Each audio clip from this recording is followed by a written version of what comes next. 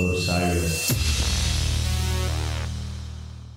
What's up? This is Ryan Stasek from Humphreys McGee. This podcast is part of the Osiris podcast family. Osiris is a growing community of music and culture podcasts, connecting music fans with conversation, commentary, and of course, lots of music. Osiris works in partnership with Relics Magazine. Osiris.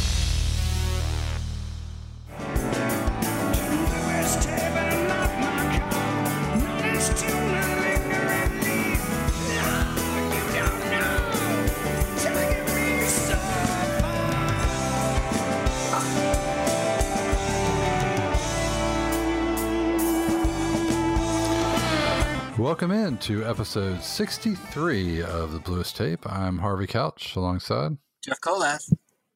And thanks for joining us as we take our weekly journey through the live catalog of Widespread Panic. Jeff, instead of asking you how you're doing this week, I want to ask you, what are you drinking this week? I am drinking what is referred to around our house as a furlough-tini, which stems from both my wife and I used to work for the state of Wisconsin, and back in 2009,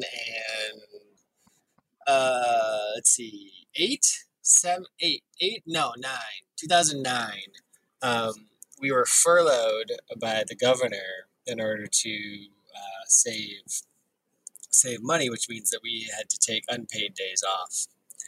And the joke always was that, we couldn't afford certain things because we had gotten furloughed. And so the drink around the house that became common was rail vodka and then a diet soda of some kind. So I am drinking a furlough-tini, which I'm drinking platinum vodka distilled 7 times for ultimate smoothness. It comes in a blue bottle. It's exquisite. You can't find a better bargain on that cheap vodka shelf. And a stock soda in our house, Diet 7-Up. Okay, that sounds good. What are you drinking tonight, Harvey? I am drinking a fitting. It's a beer, and it has a fitting name for what I'm doing right now. It is called Friends Indeed. It is it's by a brewery called Moonraker out of California. I like the name of the brewery. Yep, it's a collaboration they did with Santi Adarius Rustic Ales. It is a double IPA with Enigma, Nelson, Simcoe, and Citra hops. And my buddy Brian from out in Reno sent this to me because he goes to Moonraker every once in a while. It is fantastic. That is a classy beer that you were drinking right there. Yep. It's no furlough-tini, but I mean, and the best part about it is to be consumed in a pint glass or a big red cup. Like, this isn't just like a cocktail. This is a drink several fluid ounces of Platinum 7X. Right. This ain't no sipping drink. No. We got a bunch of programming we need to get taken care of tonight. So I'm focused. All right. All right. Well, along those lines, do you have anything good that you discovered this week to share with the people? I didn't discover anything new, but No, fair. Yeah, I mean, it's the listeners should know by now that rarely happens. But I will say that I did revisit a record today that is just fantastic, and it's the Black Crowes put out something again, however long ago, 10 years ago, whatever now. The Lost Crows, the 2 records they didn't put out for some reason, the Tall Sessions and the Band Sessions, which if you've heard it, you probably heard it and you're like, what were they thinking not putting this out? Because it is super good. The records are great. For some reason, AllMusic gives it 4 stars, but whatever, they don't really know. The first record is one of my favorite. If it had been put out as an official Crowes release, it would probably be my second favorite Crowes album after Three Snakes. But Paint and Nate, Roadside Tragedy, Ever Stops Raining, Wyoming and Me, Predictable, Never Forget This Song. My Heart's Killing Me, Peace Anyway, and there's a couple songs there that are fine, but those are the 8 that are really that I love. And the second disc is great too, with different versions of songs that show up on Amorica and some other releases too. But it's a great set. It's one of those things when it came out, it was so exciting when it came out, and it comes out and it's just like the bare minimum of packaging and like liner notes and such. And it's something that I wish that not every band can be the Grateful Dead in terms of doing reissues. Like the Dead just announced that they're going to do this massive release of 73, 74 shows from the Pacific Northwest, 19 discs. Which is really tempting to get because the shows are amazing. 6/22/73 for Vancouver is incredible. The 74 stuff, Portland, and then the University of Washington show from 5/20 and 74 with the 46-minute playing in the band. It's one of the longest shows I think they ever did. But like that to me, obviously the shows are so different and not every band can do it, but they have such a cottage industry of reissues built up that they put in the effort, right? They cull, they dive deep, they do research, they write cool stuff for them. Other bands just don't do that. And I wish the Crowes would sort of embrace that and do that. But of course, it's kind of hard to do that when you got the two main guys that hate each other, which is too bad. Being an only child, whatever. But it's really too bad because it was such great music when it came out, and I wish they would have done more with it than just to have some sort of half-hearted essay, because it deserves more. And I think a lot of the Crowes are one of the best rock and roll bands of the 1990s, if not the best straightforward rock and roll band of the 1990s. And I wish they would get their due a little bit more, but I also wish they would put a little bit more effort into their reissues and such. How many discs on that Pacific Northwest 19. box set? 19, well, and then they're going to reissue 5/19/74 as a vinyl thing too.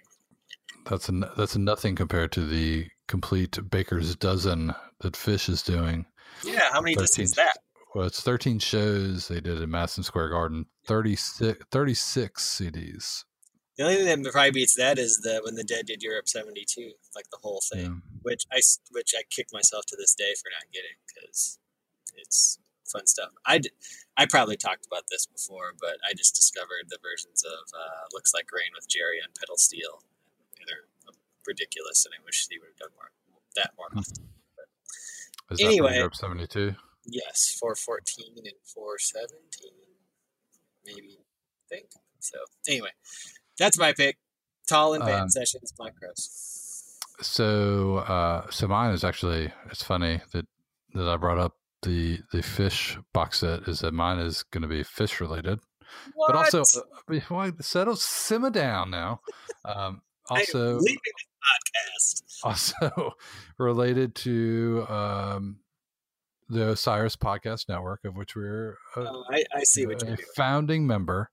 And honestly, this is a true recommendation, and I really truly highly recommend that you too, Jeff, as well as all of our listeners, go out and listen to this.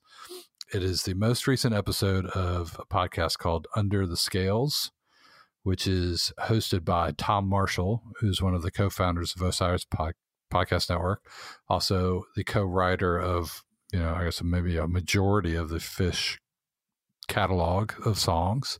And they celebrate the 20th anniversary of the release of Story of the Ghost from Phish, which was a record that they released in 1998.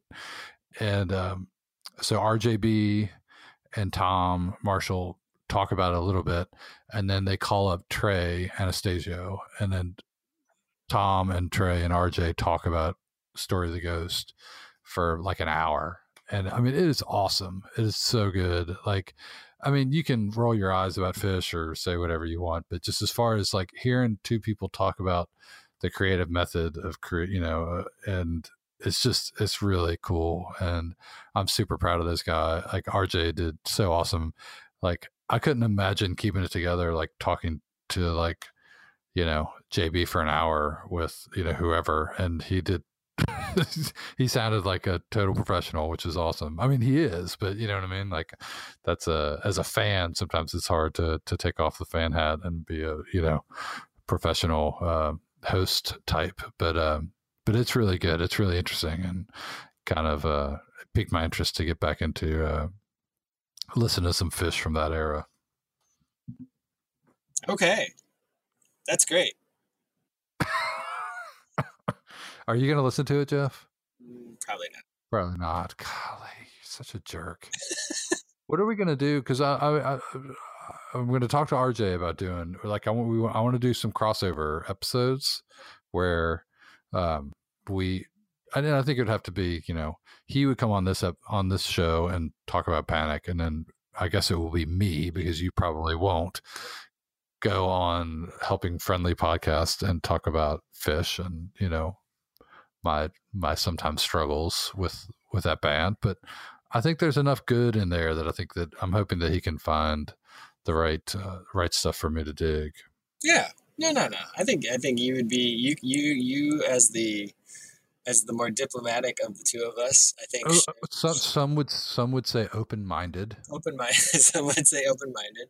And you're a former broadcasting professional, and I think that it's a perfect role for you. And it would be great to have him on this show. I'm happy to talk about it. I think we can play some stuff Trace hits in with Panic, but okay. We'll talk it out. We'll talk through it all. How many times have you seen Phish? Twice. 2 times. That is one more time than I saw him. So I went both times. I think my friend that was on Phish tour in summer of 2000 and summer of 2001 gave me tickets because he was like, "You just got to go, man. You just got to go." And I saw him once at Alpine, and I went with his then girlfriend and a good friend of mine named Anna, and it was super fun to go with Anna. And the show was fine. I didn't know a ton of songs. I just sort of I know Susie Greenberg and Run Like an Antelope, and obviously I knew the covers and stuff that they played. And the show was good. And then the second one I saw at Deer Creek in summer 2001. And I don't know how many nights they did there. I think they probably did a couple. And it was a fine show. It just was so different than a Panic show, And I was on the lawn, and I hadn't been on the lawn for a Panic show in forever. So just people twirling around with lights. Yeah, and I don't have the patience for that nonsense. Yeah, and it was just all right, can we go and beat the traffic? Yeah. What's funny is, and it's a lot like, the story that I told last week, and in a lot of ways it has some parallels about, why I stopped going to see Dave Matthews Band was because I saw them, in June of 96, and then went and saw Panic 2 nights later and, decided which route I was going to take. But it's funny that 2 months later was the one time I went and saw Phish, which was at Deer Creek in August of 96. And, it was a good show. I'll still go back and listen to it. But I think part of it was, that was the first summer after Jerry died. And I don't know, maybe my memories of it are shaded in a certain way, but it seems like that scene, the Phish scene, was just not very good at that point. It was all the worst effects of the Dead, hanging on, that they were out on Phish tour in summer of 96. And I just remember walking down Shakedown, and I was just yeah, this is really not my thing. I'd much rather go to the zoo and hang out with 1,200, other people and watch Panic than do this thing at Deer Creek. And so I think that's just sort of led me down my road. But, I think I would like to go back and see him now sometime that I'm a little bit more mature and, and can look at it with a more, Sure. independent eye maybe than Jeff could. Yeah, well, you can go see him at the Bloody Blah at they're playing at Ascend in Nashville. Yeah, they're playing in October, so I might get down there for a while. I saw, Phish in 2003, not 2001, 2003 at Deer Creek, and I think I would have been, July 21st, 2003. I think is the show. Yeah. I think a lot of it would be like if I knew that like if I could pick out the set list, I would be much better off like than to go to a show like unknown and be like all the songs that I don't like, and I'd be like, oh, this is awful. But because there's a line, you know what I mean? Like I'm like these 50 songs I'm good with, and like these 50 songs I really don't want to hear. So anyway, well, this is not the Helping Friendly podcast or Under the Scales. This is the Bluest Tape. But definitely check out the most recent version of episode of Under the Scales. It's really cool. If you're into Phish at all, if you want to hear a little bit about the history of the band and the writing process between Trey and Tom Marshall, it's really cool. So anyway, this week on the Bluest Tape, Jeff, we did random openers already, so we thought it'd be a good idea to do random closers. And again, these are not necessarily closers that they only did one time. There's certainly other random ones than the 4 we chose tonight, but I think these are sort of, I would say they're head scratchers, but maybe they're chin strokers in terms of what. These are interesting picks. What was the band thinking on this night? Yeah. I think they're fun, and I think we can talk at length about one of them because it was a show we both were in attendance for, and sort of the weird circumstances surrounding it. We've been teasing playing this clip for a year, probably. Right? Yeah. We're finally going to play it, and we can talk more at length about what happened that day. But I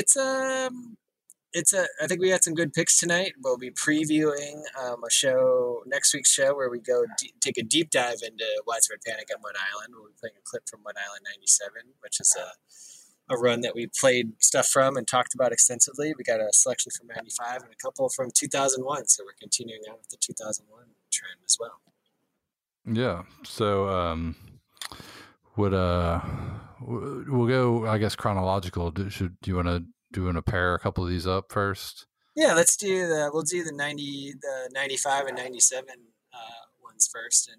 And the closers are interesting, I guess, because it's not really it's not the last thing you hear at the show, but it is sort of a sense of finality. I mean, you have 3 ends throughout the course of a Panic show: first set, second set, and then the last song of the encore, or the only song of the encore, depending. But I mean, where do you fall in with second set closers? Yeah. I mean, it's a little weird now because every band that you see, with rare exception, you expect them to come back for an encore. Mm-hmm. So it's sort of like, well, this isn't the last thing we're going to hear. There's going to be something else. But it is sort of like a thing. You obviously want the show to finish strong, and obviously Panic builds it up. It gets louder, and Danny's just push school sliders all the way up, and the lights go all crazy and such. But it's sort of like, but it's also not the end. And sort of it ends, and you're like, whoa, that was a great set, or like, well, that was okay. Let's see what they do for the encore. Yeah, I mean, it's definitely the end of a sentence, right? And so then maybe you don't know with the encore if it's going to be a period or an exclamation point, or and a lot of bands do have different strategies for encores, right? I mean, some bands famously will, their encores are almost like another set, right? Like Pearl Jam or My Morning Jacket, like they'll play like 7, 8, 10 song encores, right? And that's not maybe what we normally expect. Or some bands, it's like you're getting one song, period. That's all they'll ever play for an encore. That's the Dead or whatever. And, maybe it's always going to be a cover, or, it's like, it's not traditional, standard, whatever band fare. So I do think there is there's an importance to that closing, finishing song of the set. But then to take the opposite stance, having listened to these songs that we're going to play tonight, I think in a lot of ways, that Panic was a little narrow in their choices for closers. We look at the songs that we're going to play tonight, and you're like, man, those are head scratchers. Why would they do that? But it's like they all work perfectly well, and it's like it doesn't always have to be Chili or Love Tractor or Traveling Light or whatever it makes sense to me. Like they've got 20, 30 songs that are going to be like 80% of the closers. And I feel like maybe that's a little short-sighted when they could be doing, there's nothing wrong with doing a Hopeless World closer or whatever. But I don't know. What are your thoughts? Again, I think there are sort of songs that fit well in that slot. Yeah, I mean, it's weird because that there's more after it. So I think I probably haven't paid as much attention to set closers. For some reason, I think first set closers are really important. Because I think they're sort of tone setters a little bit, and also depends on the direction of the first set. Definitely, I think affects the band's choices for the set list for the second set. So it's but how many times have you heard "Ain't Life Grand" as a show closer? Fishwater or Port Song or whatever, and maybe maybe standard stuff. Yeah, and maybe my not frustration, but maybe my wish for more variety on the set closer is based on, I guess, what I use, what I'm most focused on at the show as far as the set closer is that I know we're about 55 to 65 minutes into a first set, or we're 2-3 songs post drums, like when that song starts that's the closer, and so I don't know if it's like a little bit of sense of disappointment that there's not going to be more, or it's like, oh yeah, okay, great, here we go, Henry Parsons, I guess this is it. Whereas like if they mix that up a little bit more, then it wouldn't be as obvious when they started that song that this is going to be the end of the show. That I don't know, maybe that would have helped, just having a little bit more just variety in the closers, and that would help not telegraph so much the end of the show or the end of the set. I think there's more anticipation about what comes out of drums, right? I think, than in terms of a second set closer, and I think we've talked about that too on our 62 prior episodes. At some point, the frustrations about coming out of drums, especially when the drums were starting to get exceedingly long. Get 15, 20 minutes long, and then you got the school stuff that goes on, and then they just sort of with out of drums. But I'm spending time. As we're talking, I'm flipping. But I just chose a random year. I just chose 2001 fall, and I'm just working backwards, looking at stuff that they close with, and it's like Bow-Legged and Big Woolly Mammoth is a random closer, but a good one. But yeah, a lot of Love Tractors, some Traveling Lights. Mr. Soul's a good one.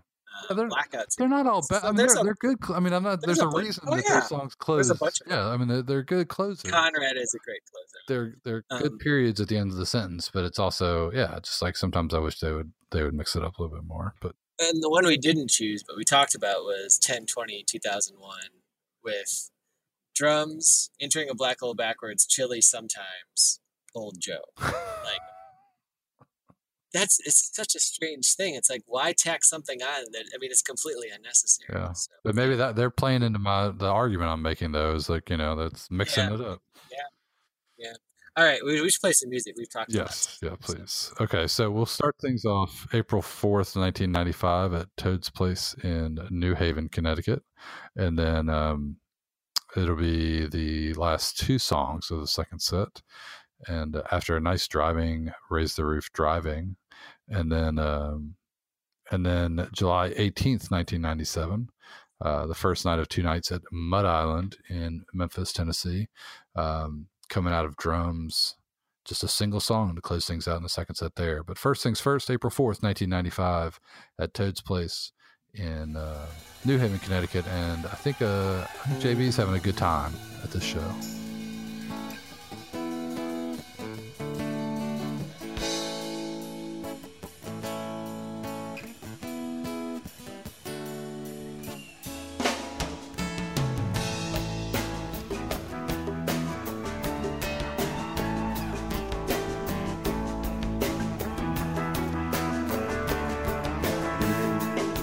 starting out half a mile from the county fair. The rain came pouring down. Me and Billy were standing there at the silver half crown. Arms full of fishing rods, had a tackle on our back. We just stood there getting wet with our backs against the bed. Oh, the water.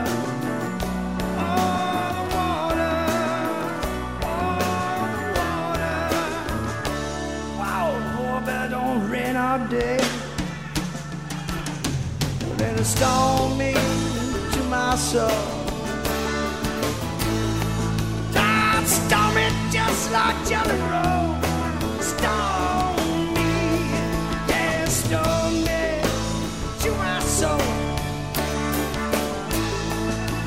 God stormed me just like going home.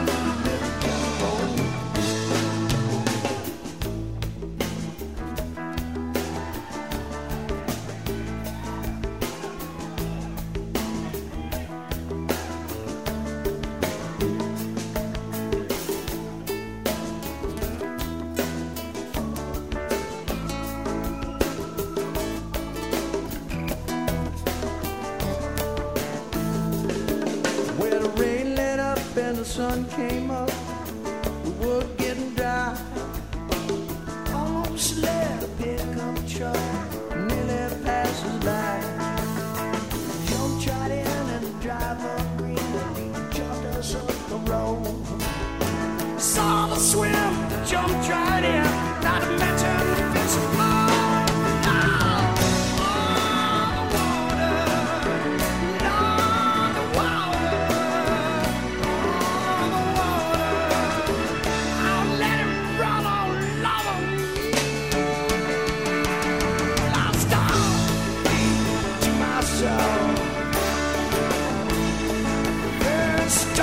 Just like Jelly Roll, storm, child, storm into my soul. Stories are hard when I wrote this song.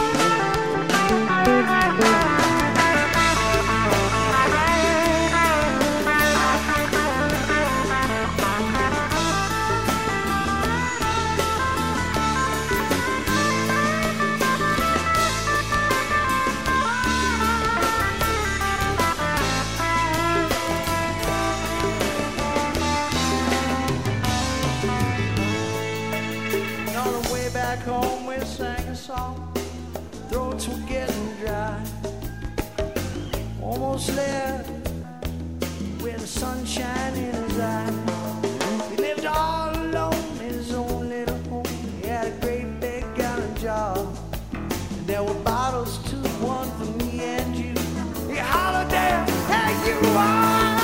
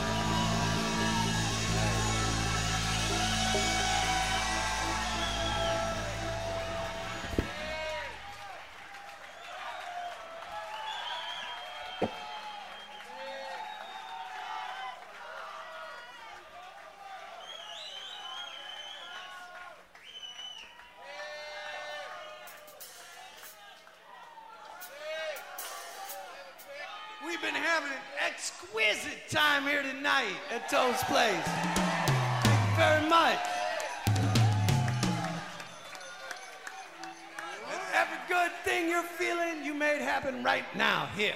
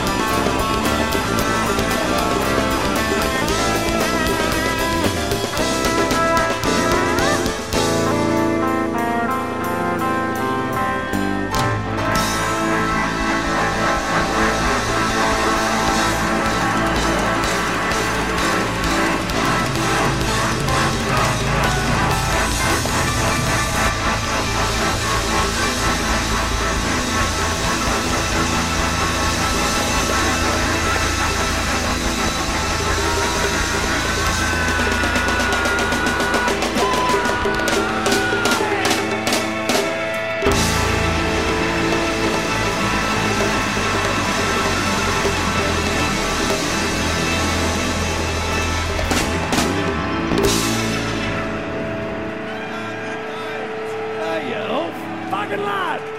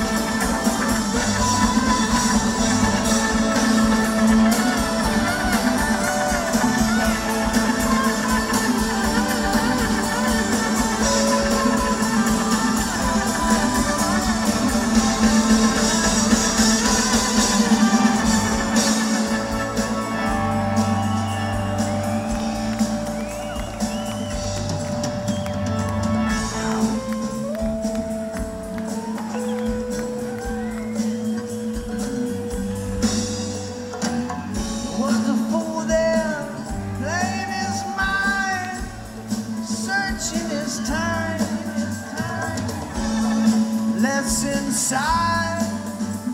More we got a little time to relax. Won't go on where we're going in the day. Everybody wants a little somewhere. Oh, my man, got a strut and crow along the way. Just a little bit.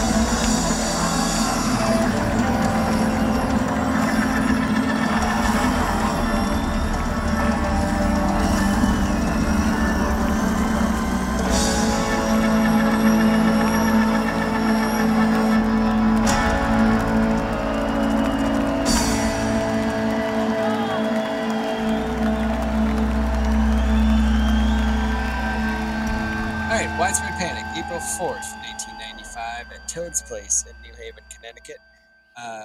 In It Stoned Me, Holden Oversoul to close out the second set. And then July 18th, 1997, from Mud Island in Memphis, Tennessee, the jam out of drums into Stop Go. And this New Haven show is really interesting. Holden in the closing spot's an interesting place for it to be.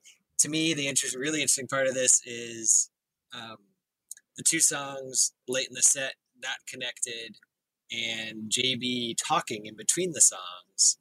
That's pretty rare to hear JB talk before a set closer or a show closer in this instance. But as you mentioned in the intro, JB's clearly having, as he says in his intro to the song, he's having an exquisite time in New Haven, Connecticut, and he hopes everybody else is in fact having an exquisite time with him at Toad's Place.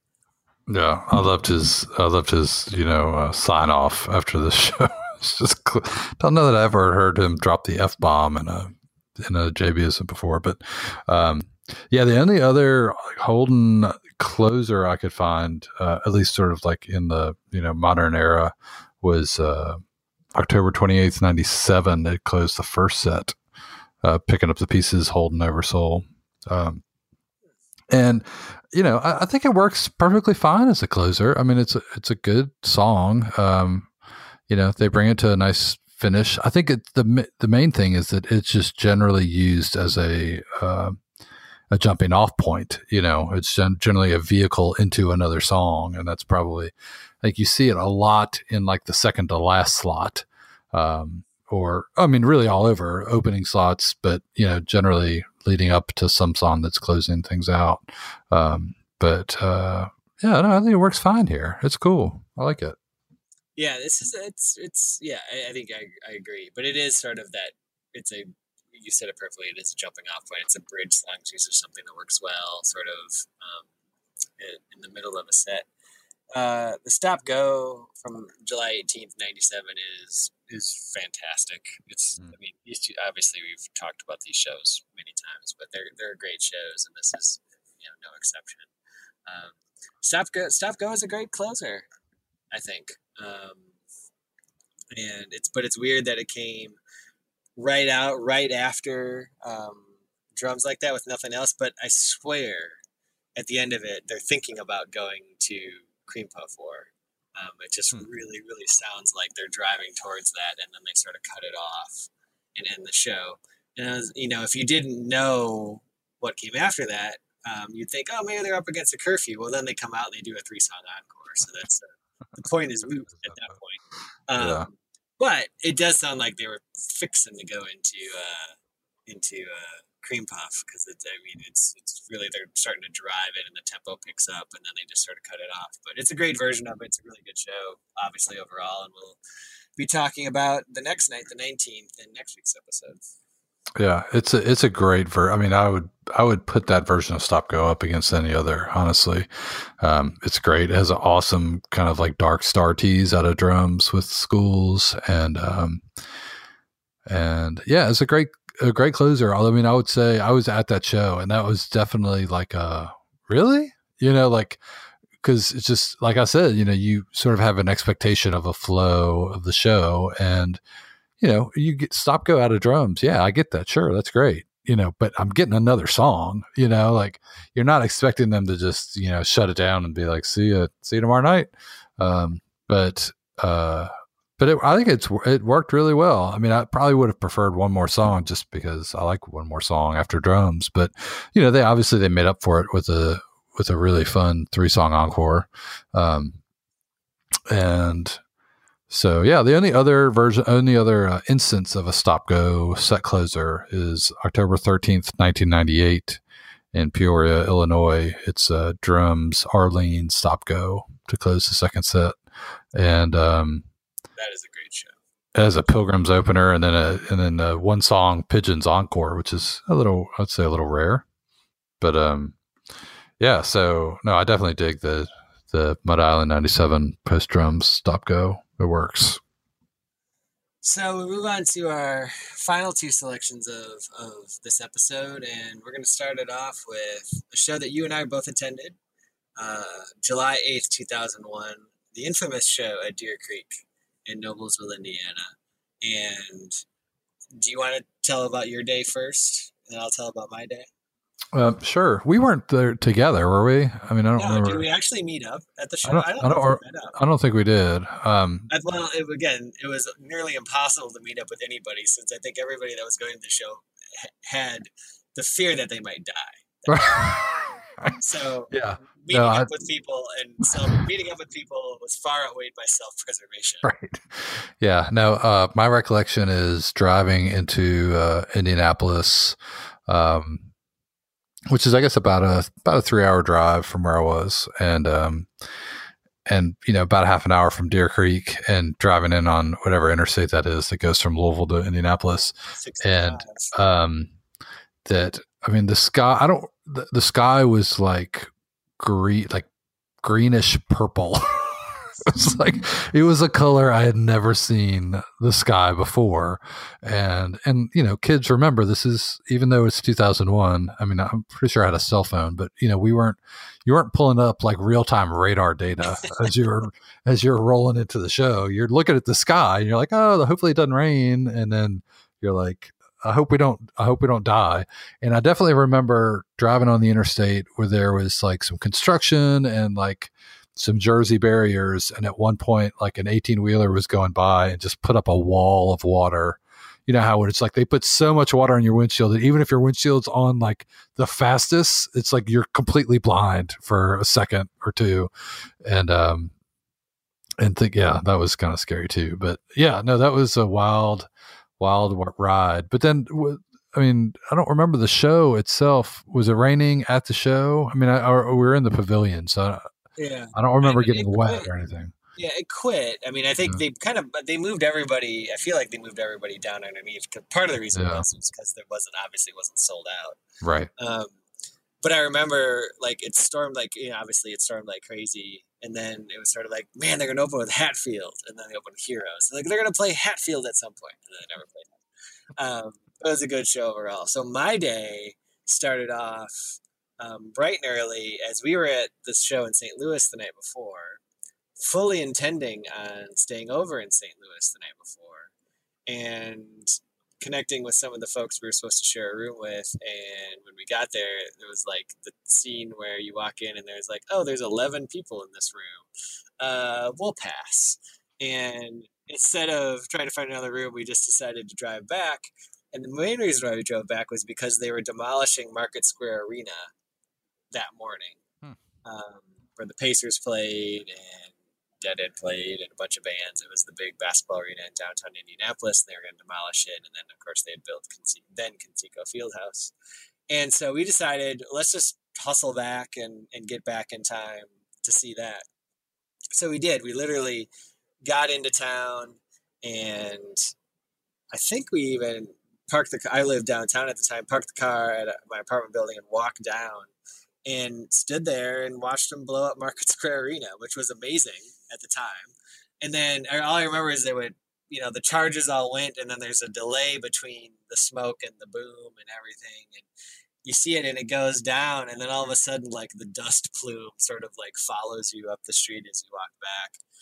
And then we got back, and then I remember watching Breakfast at Wimbledon and watching Goran Ivanisevic win Wimbledon that day, which for some reason sticks out in my mind as something. But, we hung out in downtown Indianapolis all day, recovering from the long trip and getting ready for the show. And remember sitting in my apartment building, delaying our arrival at Deer Creek because it was going to be the death storm. And watching the radar, like, oh man, that does not look good. Never seen black on the radar before. Yeah, exactly.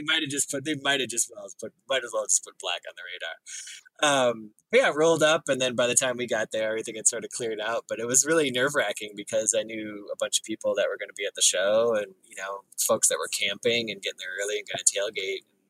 And, I think everybody made it through unscathed, but it was an interesting experience.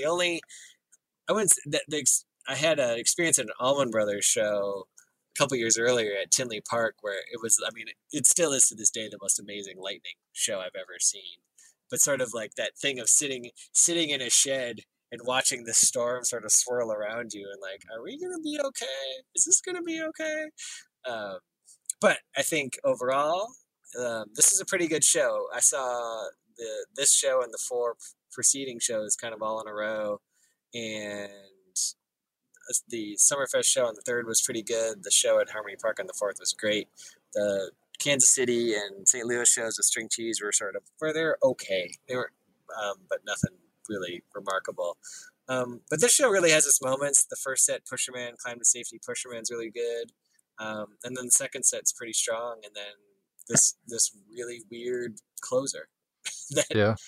Well, there's some weird stuff in this set period. I think the construction of the sets, Heroes, Impossible, Littlekin, that's a really good start and, expected kind of start.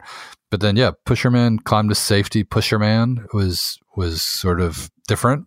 And then Stop Breaking Down, second set opener, was good. And then like Blackout Blues into Drums was not, that's kind of odd. That's sort of like inverted. You would expect that afterwards. And then this part that we're going to play out of Drums, obviously we feel was kind of interesting. And then the encore too, which is just like a straight driving song, Breathing Slow, which is, awesome. It's like a really good encore, awesome. But yeah, just not I don't know that they ever did that any other time. It was just a perfect close. But it's just a very interesting night for sure. So that's the first selection, and we're going to kick that one off out of Drums. And then the next selection is also from 2001, and this one is an official release. It is a multi-track release from the band from November 20th, 2001, Johnson City, Tennessee. You'll hear why. If you listen to this whole show, you'll understand why they released it. But it is. I'm glad that they released this show because it is sort of this snapshot of a time, right before Hauser leaves the band, where they're debuting new material. They play New Blue in the first set. They play Old Neighborhood in the second set, and then the stuff after Drums is really great, and it closes out with a couple songs you just don't expect to see that late in a set. So we'll get started with July 8th, 2001 at Deer Creek. Follow it up with November 20th, 2001 in Johnson City, Tennessee.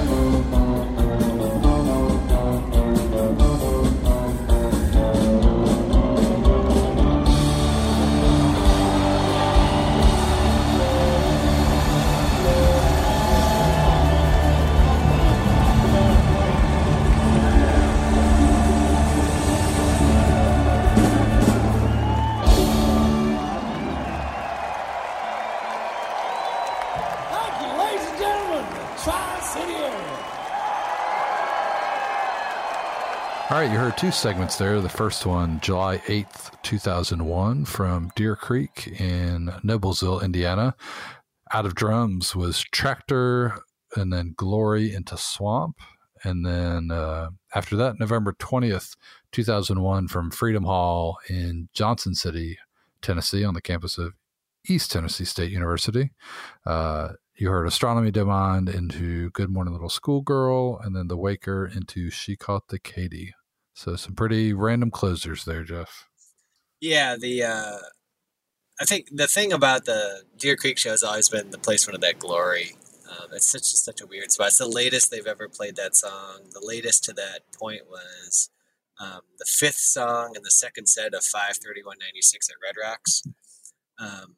But I mean, it's been towards the end of a first set before, and it's opened second sets, but it's never been that late in a show. Never post drums. Never post drums. It's the only time it's post drums. It's just such a weird placement for that song. But I mean, again, that thing doesn't work. It's just weird, and of course, they played it all that much since Mikey's departure.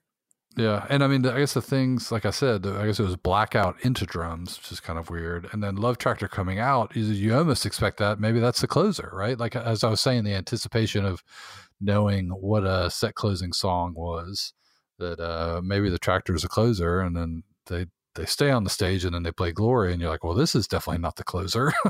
and then you get Swamp. So I mean, the Swamp is really nice. It's a good close. You know, I like Swamp in the closing slot. It's just like it's the Tractor out of Drums and the placement of the Glory that just is kind of random.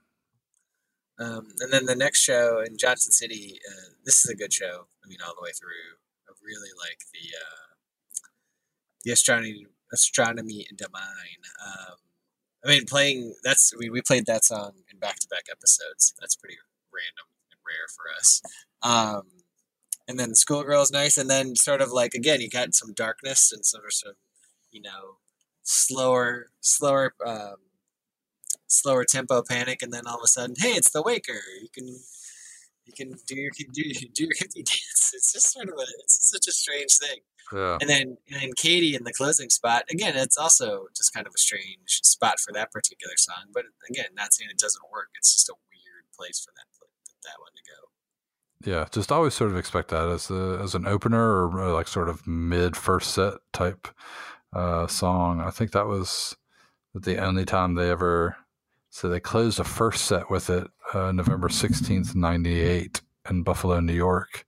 Way to the World, She Caught the Katy to close the first set. And like that's the only other time I closed a set. Post drums, the first night of Red Rocks in 99 with Superstition, Katy, Coconut. And then it's been towards the end, like you said, towards the end of some first sets. But yeah, just sort of a... It's interesting though, because you could think, I mean, that's a song that could maybe be more than it is for Panic. You know, I mean, like that could be like that 99 Red Rocks. You've got Dirty Dozen on there.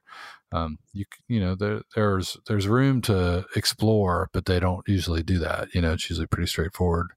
Kind of get things going. So interesting slot there in this Johnson City show, and pretty amazing that they play that venue twice. March 28th, 1996, and then November 20th, 2001, and both times just like damn near blow the place down. I mean, it's like two of the best shows ever at this little place in the middle of nowhere, East Tennessee. Yeah, you know, we've talked about random Panic towns a little bit, but Johnson City certainly would fall into that category.